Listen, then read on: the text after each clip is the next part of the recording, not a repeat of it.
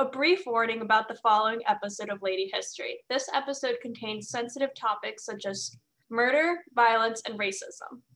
Gorilla at Large, starring Cameron Mitchell and Bancroft with Lee J. Cobb. Nothing like this ever came to you before in 3D and in Technicolor. Gorilla at Large, the most murderous, destructive beast man has ever seen. Gorilla at Large in 3D and color by Technicolor. Amazing. Alana, do you want to share your good news? I do. I have very good news. So I think it was episode 5, we very subtly mentioned that GW had to let me into school so that Lexi and I could live together. And actually the same day that episode 7 came out, we found out that GW let me into grad school. I feel like that's a universe telling you, like, here's one, if it aired on the same day. Yeah, definitely. I really so think, excited. like, my dad was like, did you talk about your podcast on your application? And I was like, yeah. I listened to the suffragist episode. I listened like 4 times the day it came out. I was like, this is so good. We're so good at this. This modern world of science and invention is of particular interest to women.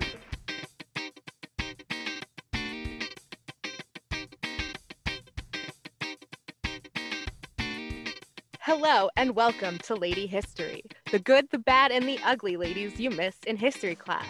I've run out of ways to say that we're on Zoom, but Lexi, what's the difference between monkeys and apes? Like, do you want me to scientifically give you the difference? Sure. Monkeys have tails. Monkeys do have tails. There's a lot more, but like monkeys do have tails, and that's the easy way to tell. So please, when you take your child to the zoo, do not call the chimps or gorillas or orangutans or bonobos monkeys. As someone who previously worked in a zoo and witnessed mothers and nannies telling their children, look at the monkey, sweetie, to an intelligent ape, okay. That's why I picked that question for you. Also, Haley, what's your favorite zoo? I'm a zoo connoisseur. Love zoos, love me some animals. But I'm going to have to go with my hometown, my first zoo ever, as the Bronx Zoo. I have many memories, some scary, some pleasant, some very confusing, but generally just like would 10 out of 10 live there. And I'm Alana, and my personality is 50% I love aquariums. No, Why are you shaking your head at me, love Haley? Aquariums and they freak me out. Aquariums freak you out? Fish and birds like scare me on a personal My favorite level. animals. I had a fish tank in my nursery as a baby, and I think cute. that's where my parents went wrong, because I got a degree in museum studies and I just want to work with living collections. That would be fantastic. So hit me up, any zoo in America. Actually, any zoo in the world. I am mobile. I am single. I do have a parrot, so if your country does not allow parrots to come in from foreign countries, please consider me off your list. But if I can bring a parrot into your country and you want me to work at a zoo or aquarium, hit me up. Cal Academy is right for you. That's where very close to where I currently live, and they have like their live collection. I thought their penguins were fake. Like, I did not realize it, because the way the Cal Academy is set up is that when you walk in, you're greeted with this like giant forest, like, what is it called? Atrium? Aviaries for the birds, right? So this is just like a whole encapsule of foliage, and you can see some like butterflies go around, and you can see the beginning of the aquarium, and the whole bottom floor is the aquarium, and it's really, really cool. They also have like an albino or white alligator. I forget what the guy's name is called, but it's like a white alligator that they have to, if he ever gets hurt and like he starts bleeding, since he's white, it's very noticeable, and they kind of have to like hide him to not scare the children. It's a whole thing. Oh, the penguins. The penguins are in like their African early human wing, which are all taxidermied animals or like faux bones, those like display of the human origins, like the Smithsonian. And then one wall is just penguins, and then they started moving, and I truly just jumped out of my skin. This was like at a the first time I went was like an adult night, 21 and older, You get a drink, you walk around the like museum. That's sexy. I want to go to that. I had like a beer in me, and then the penguins started moving. People have like very mixed feelings on the Cal Academy, but it's mostly people who like hate zoos and like don't understand that like some zoos are actually decent. Like it's we're not talking about GW Tiger King Zoo. We're talking about like that's not a zoo. That's just not like not a zoo. That's not a zoo. The amount of people who fought me when I'm like, I love zoos, and they're like, animals should be wild, and it's like, no, you do not put a hurt penguin back with its herd. Like the elephant missing a tusk, this is not going to do well. Absolutely. GW, like Tiger King Zoo, not a zoo. That's just science is important. And science is important. The zoos on Tiger King, not science. When you go to a zoo or are considering going to a zoo, look up what their contributions to scientific research and animal welfare are. If they are not AZA certified, do not go there. The thing about AZA accredited zoos and what makes them really important is just for listeners who are curious or think they hate zoos, because I dated a guy who hated zoos, and so I'd have this argument with him all the time. We are not together anymore because I got a job at a zoo and that upset him, but that's not the only reason we broke up. But that was I know exactly who you're talking about. Yes, of course, we both know him. Anyway, that was just one factor in our many reasons of not being together. But the thing about AZA zoos is they follow a species survival plan, which means they don't decide when and where the animals go. There is a larger conglomerate that decides when animals need to be moved around. And so if one zoo needs a gorilla that will breed with another gorilla because that is what is best for gorillas all over the world, they will move the gorilla. They get a private plane and they take the gorilla with the keeper to meet its new keeper, and that's where the gorilla moves, because it's all about the science and the species preservation. I really like the New England Aquarium, and I'm not just saying that because I hope Erin Keefe is listening. Even though I do hope she's listening. Hi, Erin. We think you're really cool. The aquarium in your homeland is beautiful. It's so cool. I love the big old tube. And then you like walk up around the tube. I think that's dope. I love that. That's like their main exhibit, and I think it's so cool. I also saw I was in Boston maybe 10 years ago, a little more, a little less. And there were like jellyfish right off the docks. Because we're killing the turtles. That's what I learned at the New England Aquarium. The Llama family and cousins are all in the market for babysitters, while Mrs. Helen Martini serves in that capacity for 3 little tiger kittens, born of parents themselves born and raised at the zoo. The triplets are concerned mainly with calories and vitamins and rather resent the working press. They're not up to scratch yet, but they sure know the proper facial expressions. What a picture they make.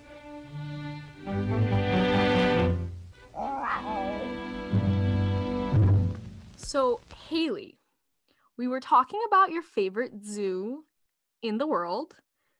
What was that zoo? The Bronx Zoo. And do you know much about the history of the Bronx Zoo? I probably used to. You're going to have to fill me in on this one. Do you know who the first female zookeeper of the Bronx Zoo was? Your lady. Yes, Helen Martini. Her name is Martini? Yes, her name Yes. is Martini. So God. Wonderful. We're already off to a great start.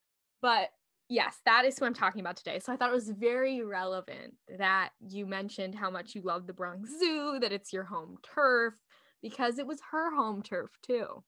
So a quick preface to our upcoming story. Finding digital sources on Helen is extremely difficult. I had a really hard time with it. It appears very little has been published about her, particularly online, and she doesn't even have a Wikipedia page. So for information about her life, I had to use an IMDb page that exists for her, which I'm not sure if it's accurate, and I'm not sure why it even exists. She was not a movie star. So take all this info on her early years with a tiny grain of salt. Once she actually starts being involved with the zoo, that's when the information gets a little more accurate. Helen Martini was born on June 5th, 1912 in Newfoundland, Canada. Her father, Matthew Delaney, was a merchant seaman, and Helen was born with an eye problem that doctors told her parents would result in her eventually going blind.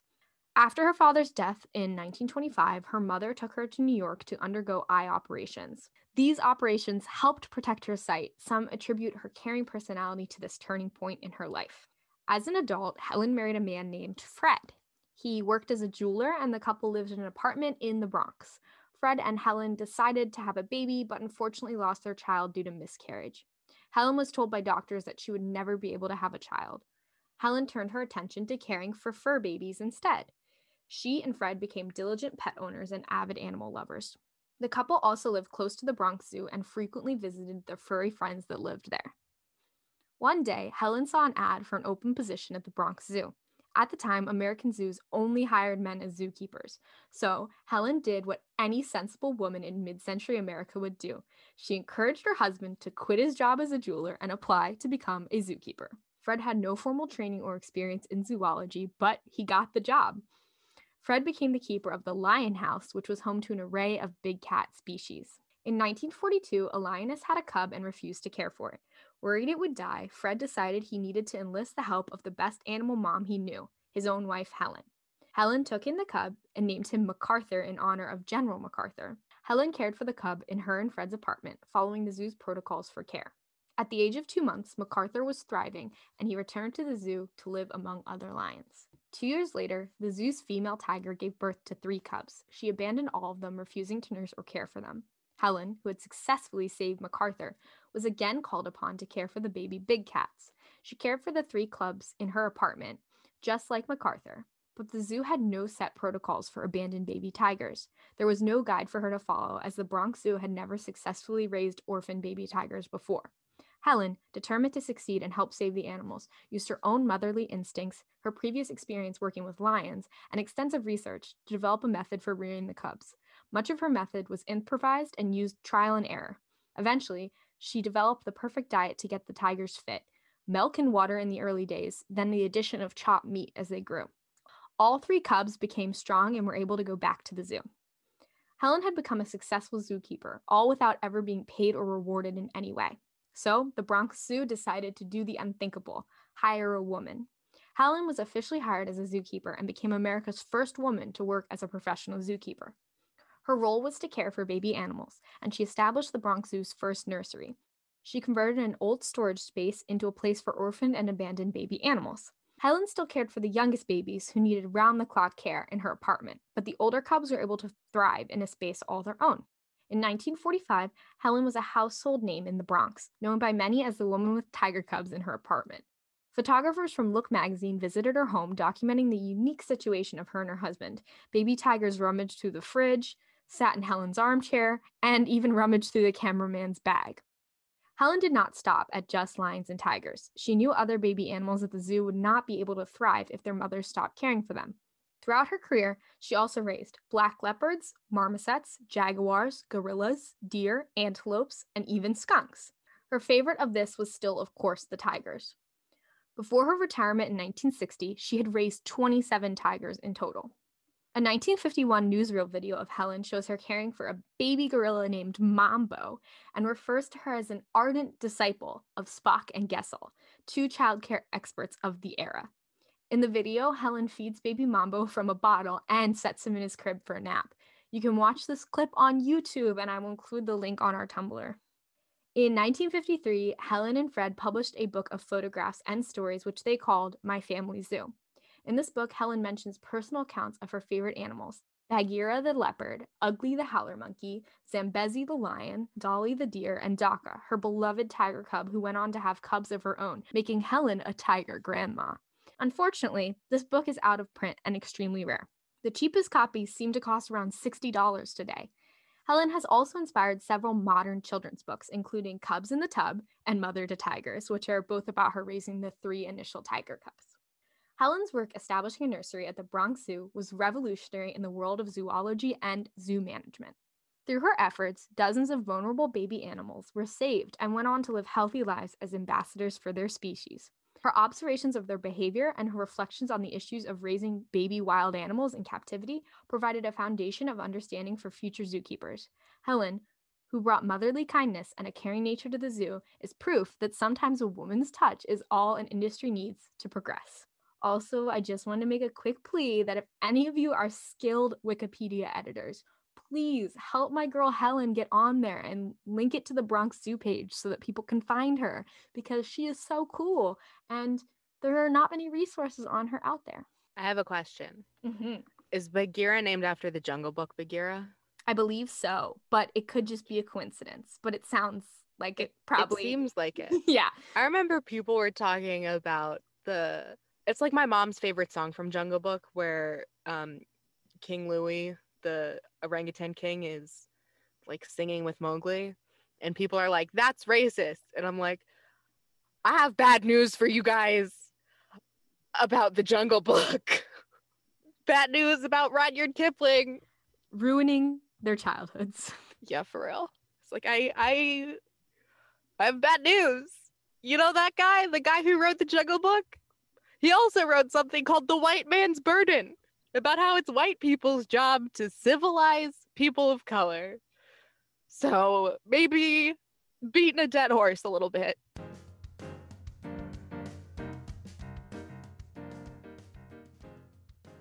In gay Gazuza land, in a forest grim and grand, where the chimpanzees and the cinnamon trees live the simple life with a simian. He's a big gorilla, he.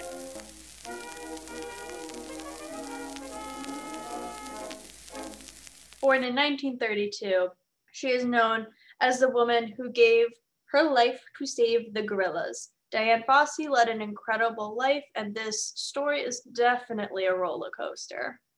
Honestly, guys, this might have been the hardest story for me to write because, one, there's so much information about her out there. A lot of that information is conflicting based on the author's bias. It is also something that 1932 is not that far away. It's less than 100 years, and it's not like she born and died before 1950. She's kind of more relevant. She knows Jane Goodall. We'll get into all of that. A lot of that information was hard to dissect, but let's hope I did a good enough job for y'all. Please don't come after me if I left something out. I could honestly go on for hours. This could have been like a two-parter for me. All right, let's start this history book at the beginning. Dr. Dian Fossey was born and raised in San Francisco, California, and she grew up in an environment surrounded by animals, so much so that she wanted to be a veterinarian. And fun fact, she was an avid horseback rider, so we got a horse gal for us here. Fast forward a little bit, Dian Fossey didn't really study veterinary, but she was still in the whole helping people, helping animals, because humans aren't animals, and graduated with a occupational therapy degree. Moved to Louisville, Kentucky, where she was the director of the Kosier Crippled Children's Hospital as an occupational therapist, or she was the head of that department. This was in 1955, hence the dumb name. I really hope that wasn't the name, but it was in 1955. There she also was living on a farm, so she couldn't super get away from animals because she did own some, had the whole farm life, but it wasn't enough to fulfill her adventure side. And as the years went on, she was kind of itching to do something more, and going back to animals seemed like the obvious choice. So in September 1963, Dian went to Africa for the first time ever. This trip not only cost her her entire life savings, but also an entire bank loan had to be taken out just so she could go to Africa and do some research. Well, this clearly paid off because while visiting Kenya, Tanzania, and other places, she met paleoanthropologist Mary Leakey and her husband, archaeologist Louis Leakey. And this is a side note, snaps, they introduced her as Mary Leakey and her husband, and my jaw just dropped, and I was like, yes, I was gonna do this anyway. It was also the relationship that she had with the Leakeys that she met up with Jane Goodall. And the Leakeys at this point wanted to find ways to make sure other areas, because paleoanthropology is a study of really, really old things, fossils before human life. They're the guys who did Lucy, Africana, what is it? Someone please say it. Australopithecus africanus, right? There we go. Yes, that is Lucy. It was also this relationship with the Leakeys that she was able to meet Jane Goodall. And Jane Goodall was part of this whole Leakey corporation, society, relationship, business type thing, because the Leakeys, as paleoanthropologists, were really interested in studying primates and how they worked genetically, historically, all that stuff with our ancestors as Australopithecus africanus, etc., etc., etc.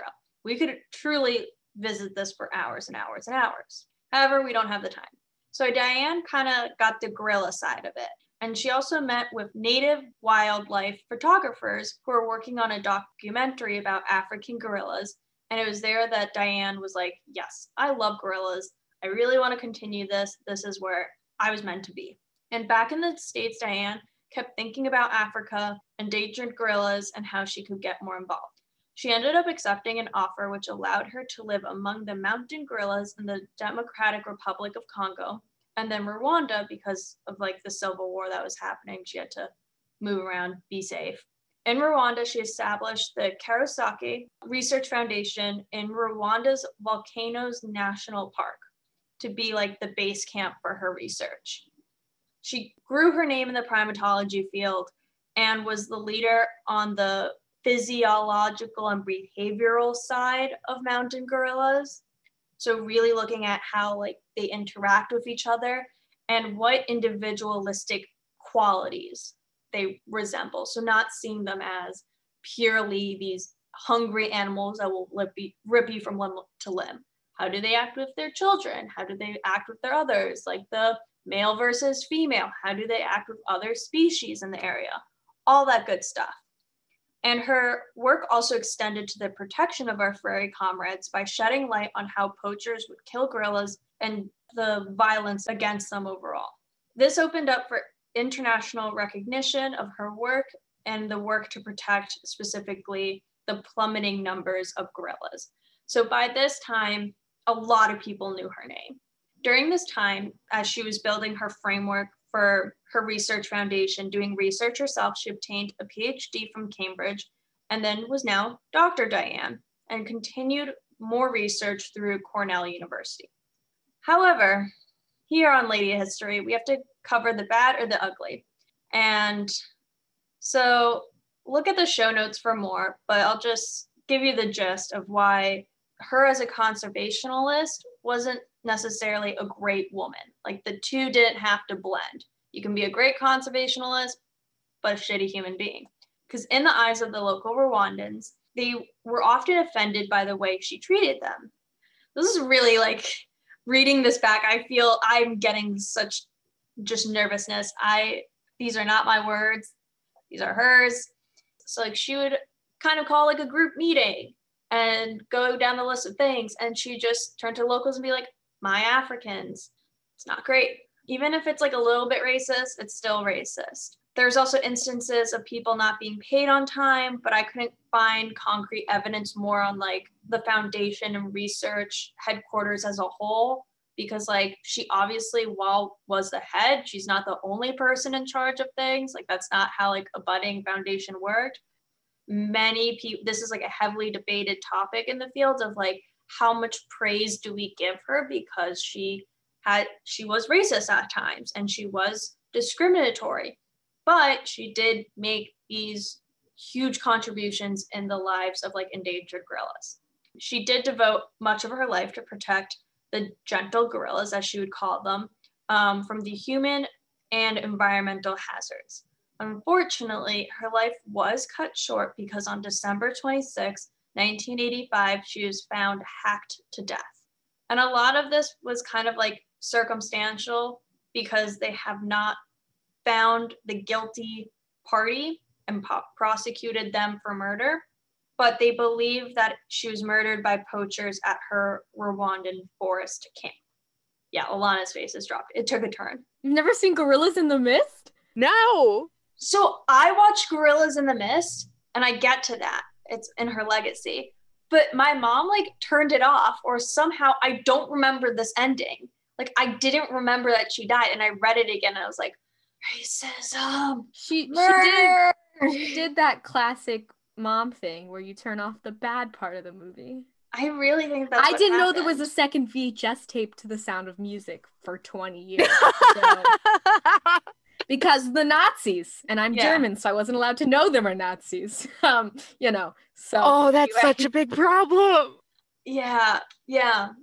As you all know, I like to just add a little bit of the legacy, and her legacy is still living through the Dian Fossey Gorilla Fund International, formerly named the Diggit Fund. That's also linked in the show notes. Otherwise, the book she wrote in 1983, Gorillas in the Mist, was turned into a movie, as Lexi said, which starred Sigourney Weaver in 1988.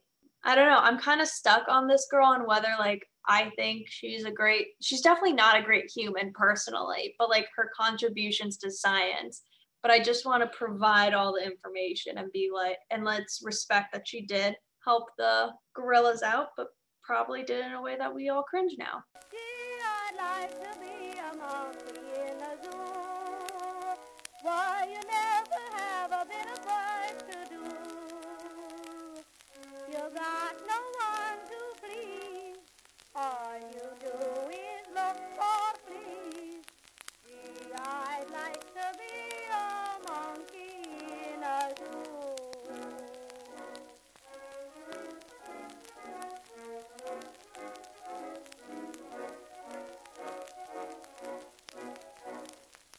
We've been talking about zookeepers, zoologists, primatologists. You know, that's the theme of the episode. But I feel like we're leaving a key demographic out of this discussion. So my lady for today is Coco the gorilla. What? Yeah. Fantastic.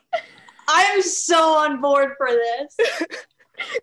Gorilla ladies are ladies. I'm speechless. I'm so glad. Like, bravo. This is fabulous. I'm excited. Thank you. I'm also excited. So Coco was born on July 4th, 1971, and her full name was Hanabi Ko, which means fireworks child. And as I am saying it, I'm realizing that that's a 4th of July reference, like fireworks. I just got that. Isn't that fun? And she was born at the San Francisco Zoo. She was a Western lowland gorilla who they have the best Latin name ever. It's Gorilla, Gorilla, Gorilla. And another woman, Dr. Francine Penny Patterson, started working with her on sign language in 1972 when Coco was only a year old. And then Dr. Patterson started the Gorilla Foundation in the Santa Cruz Mountains in 1979. Coco learned a lot of sign language. She knew at least 1,000 signs and probably understood about 2,000 words because Dr. Patterson would talk while she was signing. And that's about the vocab of a toddler. But also, like, what are non-human animals but toddlers? Because I walk a dog. Her name is Missy. I love her very much. If she won't leave the park with me, you do that thing that you do with 3-year-olds. Okay, bye, Missy. And you walk towards the gate. And what does she do? Every single time she comes running up to me. I say, bye, Missy. And then she comes. Really, what are animals but toddlers? She had a companion named Michael who was rescued from the jungles of Africa. And they were supposed to be a breeding pair because it seemed like Coco really wanted a family, in addition to Western lowland gorillas being an endangered species. And that's that whole thing about gorillas getting on airplanes with the keepers and private jets that we were talking about earlier. They didn't actually end up breeding. They just became best friends, like just best friends, and they were playmates, and it was very fun. He was also learning sign language and potentially learned how to tell the story of watching his mother get killed by poachers, which you can learn a little bit more about that. I'll leave a link to that in the show notes. So Michael died of a heart condition that's very common in gorillas, and they brought in a second breeding partner whose name was Ndume, also learned sign language. Coco did get pregnant, but she had a miscarriage and couldn't get pregnant after that. So similar to Lexi's lady. So instead, they got her kittens. Lexi is so happy about this. This is the best story ever. In 1984. I'm sorry. I know. It's so cute. I know. In 1984, she adopted a kitten named All Ball that she named by signing because she apparently loved rhyming words in sign language. And that inspired a book called Coco's Kitten, and it's a little kid's book, and it's still in elementary schools all over. But then the cat got hit by a car and died, which is too bad. But for her 44th birthday in 2015, they got her 2 more kittens, and she named them Miss Gray and Miss Black because they were gray and black. Here's where the story gets maybe not as fun. In 2005, Coco kind of got Me Too'd. 3 employees at the foundation, 3 other keepers, claimed that Coco asked them to lift their shirts and show her their nipples, which Dr. Patterson encouraged. They settled out of court, but like they were sued. That is kind of weird, and I was a little bit in disbelief, but also Robin Williams, who famously met her in 2001, talked about her doing that to him. It's jarring. So that's all very Tiger King, except Dr. Patterson is actually like a scientist and has published real papers and isn't horrible. When Michael died, Coco actually expressed grief for him. The same thing when Robin Williams died. The Nat Geo article announcing her death, they had a quote from some guy who really had the audacity to talk shit about zoos while they were talking about how Coco died. And this person was like, yeah, she did all these cool things for science, but also she shouldn't have been in a zoo. I was like, oh my God. Let the people mourn an icon. But Coco herself has had a lasting legacy. She expanded how we think about animals and language. Like humans have to keep adding to the definition of language so that we can exclude how other species communicate. And some people think that she was only mirroring Dr. Patterson, or Dr. Patterson and her associates were projecting. But Coco signed to herself, and there's video in a 60 Minutes Australia segment where she's signing to herself. She has a hat that is a flowered hat. It's a flowered bucket hat. It's real cute. It's something baby Alana would absolutely have worn. And so she's signing flower and hat to herself. She would also invent signs, like she didn't have a word for ring. So when she saw Dr. Patterson wearing a ring, she signed finger bracelet, which is pretty much what a ring is. So I just think that Coco, it's a lot that we can learn about grief and how animals express grief and how we express grief and how we can communicate with things, because animals absolutely learn words. Like we teach dogs words. We teach them, sit, stay, all of that. So they know some human words. You can teach animals words in whatever language you speak. There's a dog who comes to the park who speaks Spanish. His name is also Coco.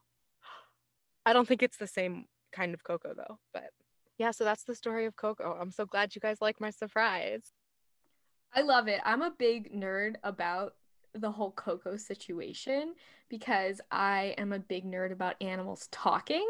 Linguistic anthropology has always fascinated me, and I think it extends to animals, and a lot of anthropologists don't think it should extend to animals. But I read this book in high school because I was reading all the books about birds I could possibly find because I had one. I have one still. And the book is called Alex and Me. And I know that book. The person who is the scientist in that story was inspired by the Coco experiments to do something similar with a bird. And because birds don't have hands, it was completely vocal communication. And the bird learned to say phrases and even once asked an existential question. So he asked, "What color, Alex?" which is technically an existential question. And that's how he learned what the color gray was, because he was gray. So that's really interesting that animals do that stuff. So my grandparents, I believe I've talked about this before, basically got a male and female cockatiel, started breeding them, and would often give them to their friends as like, hey, you're really old. Do you live alone? Here's a friend.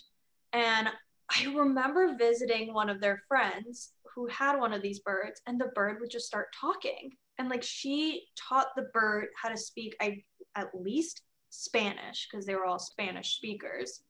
And the bird, I think, was like a bilingual bird, because I think he would respond to me and I would speak English to it. And this bird would just like talk and be like, hello, how are you? And I just remember as like a small child being like, this bird's talking to me. I thought this was just in movies. There's actually a lot of evidence that birds know their names too, because parrots specifically, their moms give each baby a name that's a sound. And while they don't sound like human names, each baby has a sound that is associated with them. So when we raise a parrot in captivity and we call it its name, it learns it as a name, which is Yes. really, really cool. We had like That's a group amazing. of 4 cockatiels. You can find this podcast on Twitter and Instagram at Lady History Pod. Our show notes and a transcript of the show will be on ladyhistorypod.tumblr.com. If you like the show, leave us a review and tell your friends. And if you don't like the show, keep it to yourself. Our logo is by Alexia Ibarra. You can find her on Instagram and Twitter at LexiBDraws. Our theme music is by me, GarageBand, and Amelia Earhart. Lexi is doing the editing. You will not see us, and we will not see you, but you will hear us next time on Lady History.